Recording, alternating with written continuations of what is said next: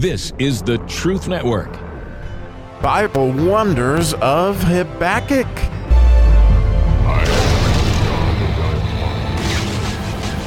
It is my prayer today that you would see how today's verse is an answer to the prayer that we all prayed yesterday, or I hope you prayed it with me, that, man, God would help us get the desires that we want.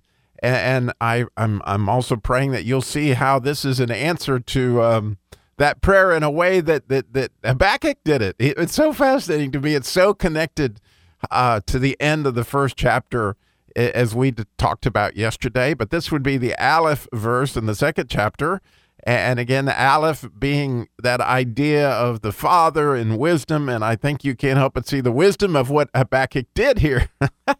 So, verse 1 in English says, I will stand upon my watch and set me upon the tower, and will watch to see what he will say unto me, and what I shall answer when I am reproved. So it's really, really beyond cool. I think what Rashi teaches, and again, I don't know where he got this, in the Talmud or somewhere, that they believe, the Jews do, that Habakkuk dug himself a hole, a round hole, as Rashi put it.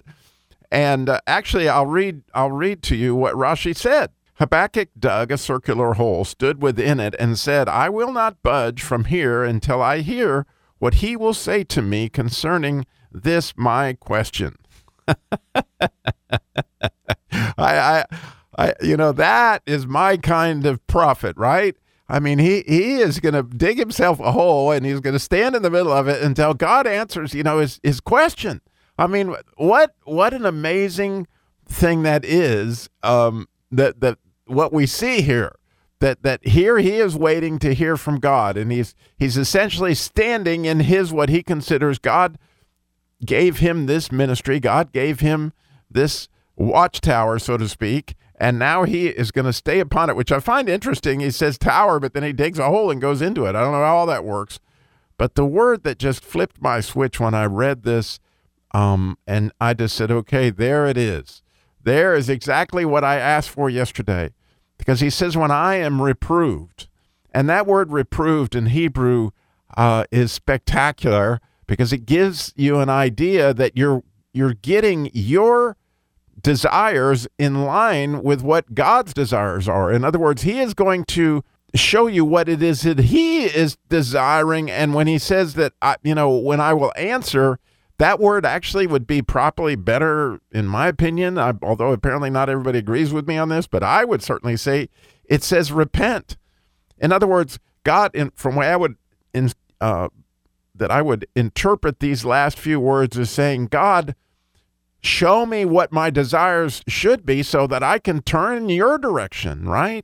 Because the idea of repent is to turn. And so when he says answer, well, there's no doubt that word is to return or to turn. And so he knows this reproof is going to show him where his desires have gone wrong, right? Which is exactly what we asked yesterday. We asked, Lord, give us, the desires that we should have. And it's a fascinating thing that, as we talked about in the 145th Psalm, that 16th verse, that God's going to provide that which you desire. And that word in the 145th Psalm is ratzon. And that word could be translated will, because when you do the Lord's Prayer, interestingly, I couldn't help but reflect about it this morning. Now, how cool when we pray, Lord, thy will be done, that in a way we're asking to be reproved right there. We're asking for God to give us the desires that he has, right? Help us to see the right desires, because apparently what we're understanding from this is what God's going to do. He's going to open up his hand and give us our desires, and he is risking that our desires will be what his desires are going to be. And so I just think it's really, really, really wonderful, this opportunity that we have for Habakkuk. And this in itself is a prayer that Habakkuk is praying, right? He's asking God for his reproof, and I think we're going to see that in in fact, I know we're going to see that in the upcoming verses, and how spectacular all that will be. I couldn't be more excited to see how God is going to get, Habakkuk in line, because clearly Habakkuk is struggling here. He's struggling with what God is doing with essentially the wicked encompassing and devouring the righteous. And as we talked about through the end of chapter 1. And so I'm sure if doesn't have to look around anybody very much to see that all going on all around us. And again, it goes back from my standpoint, what do I do with this verse personally? I mean, what exactly do I do with this? Well, I want to do it. I want to do what Habakkuk did. I don't know that I'm going to dig a hole, but I definitely want to stand upon my watch and be set upon the tower, the rampart. I want to get in that place where I can hear from God. Because if I hear from God, right, then I can begin to get my desires right. And I also couldn't help reflect on the 119th Psalm, as I often did, wheresoever shall a young man cleanse his way by taking heed thereto according to the word, thy word. In other words, as I was thinking about it, the best way I know to get my desires in line would be for me to get more in line with the word, because the word is going to get me clean and get me to where, I'm desiring those things that are of the word. What a wonderful thing to desire is the word itself. And so when you look deep into this in this verse, chapter 2, verse 1, when it says that Habakkuk is going to watch to see what he will say. Well, that he will say is debar, and that is the word. In other words, he's waiting to get a word from the Lord, but the word of the Lord came to so many different prophets, but the word comes to us through the scriptures to begin with. Obviously, he speaks to us as well, or his sheep hear his voice. But the point of it is, a lot of times, I'm sure that as we study the word, those words come to us like these very words came to me this morning about understanding how to get my will in line with his will. And so what a beautiful thing that we can, again, climb that place for me. That's sitting there with his word in front of me, asking to hear from him. Where are we going, Lord? What are we doing? And even stopping throughout the day and say, Lord, give me a word.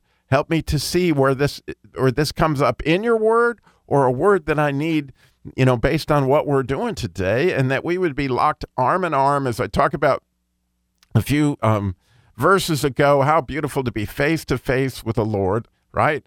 Hand in hand with the Lord and belly button to belly button.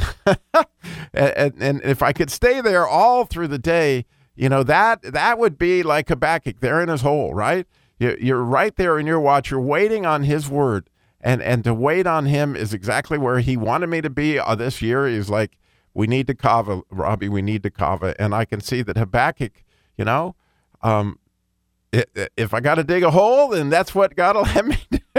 But what a neat thing that we're going to wait on the Lord. And again, this verse is just, I'm hardly wait to have it memorized, to think as I begin to process this every day, that this can really get in there to where I can begin to see how important it is that I be reproved by God when my desires aren't in line. I need that reproof. And I never realized it really until I read this morning, how critical it is and how beautiful it is that Habakkuk knew. I don't have this straight. God, straighten me out. Help me turn in the direction that you're going. I mean, that's exactly what he's saying there, and specifically his desires, that they would be in line with God's desires. And so, again, I thank you so much for listening. I'm really looking forward to where this chapter is taking us, this adventure. I'm so grateful that you're joining us. And again, if God puts it on your heart, somebody that you could share this with that loves this kind of study, loves the Word of God, by all means, click that thing to share it, that little square thing with the arrow in it, and send it to somebody that you feel like God put on your heart to send it to. Thanks again for listening.